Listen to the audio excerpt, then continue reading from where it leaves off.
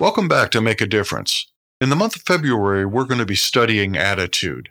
And now that I've become more aware of the power that I have with choices, these choices have a dramatic power upon the attitude that I choose to approach the day with.